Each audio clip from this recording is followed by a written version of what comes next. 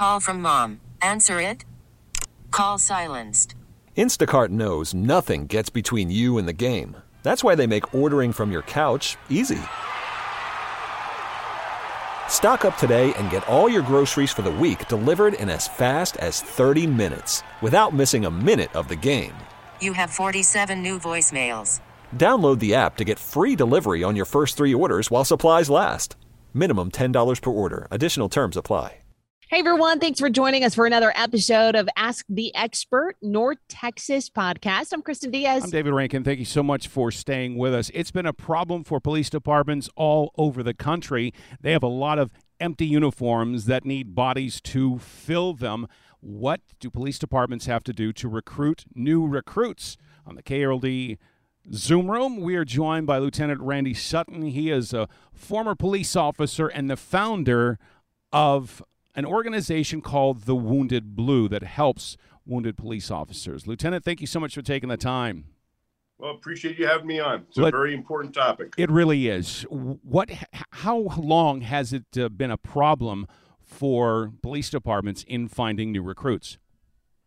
We began seeing a real diminishment in police recruiting about 3 or 4 years ago is when it really started becoming a major issue.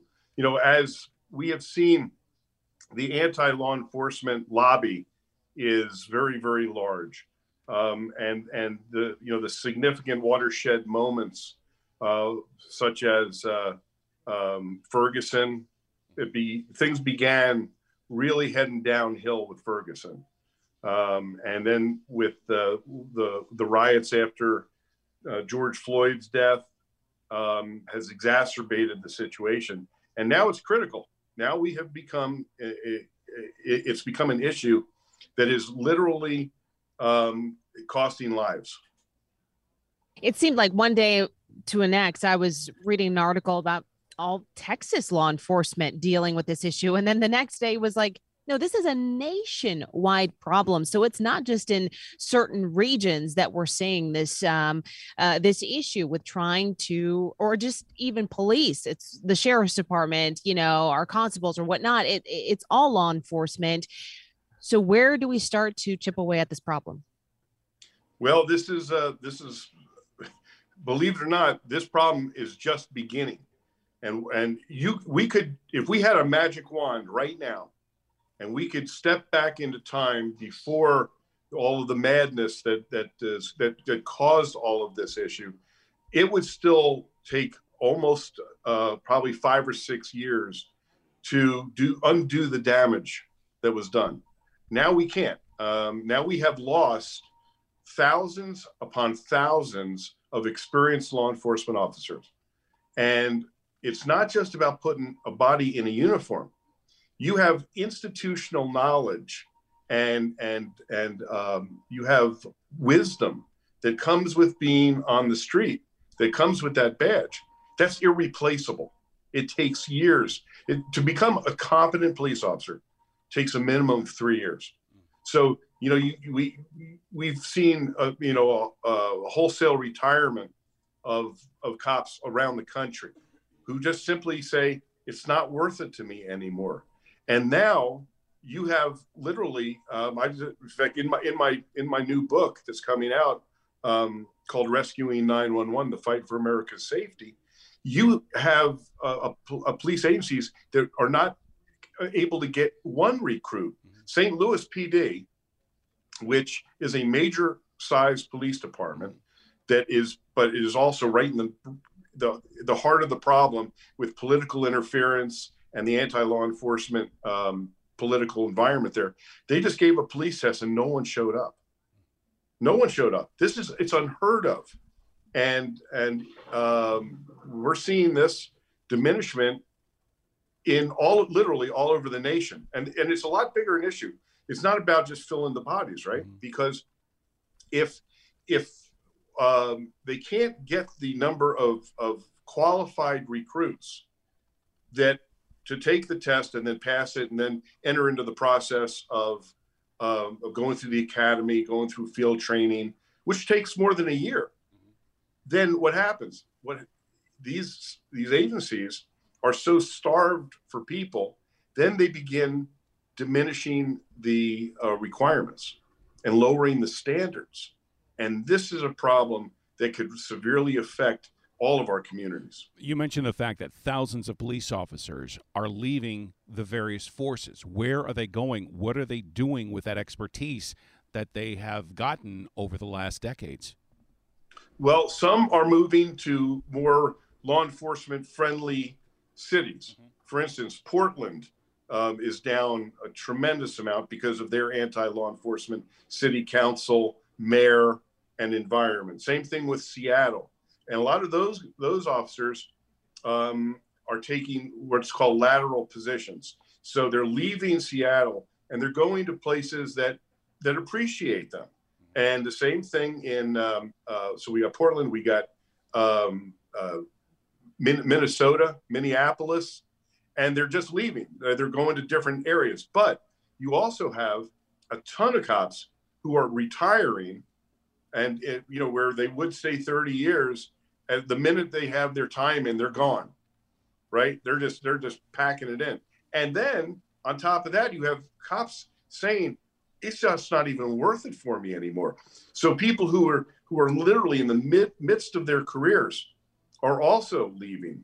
Now, that's why we're having such a problem across the United States, because these men and women who have incredible knowledge, they cannot be replaced.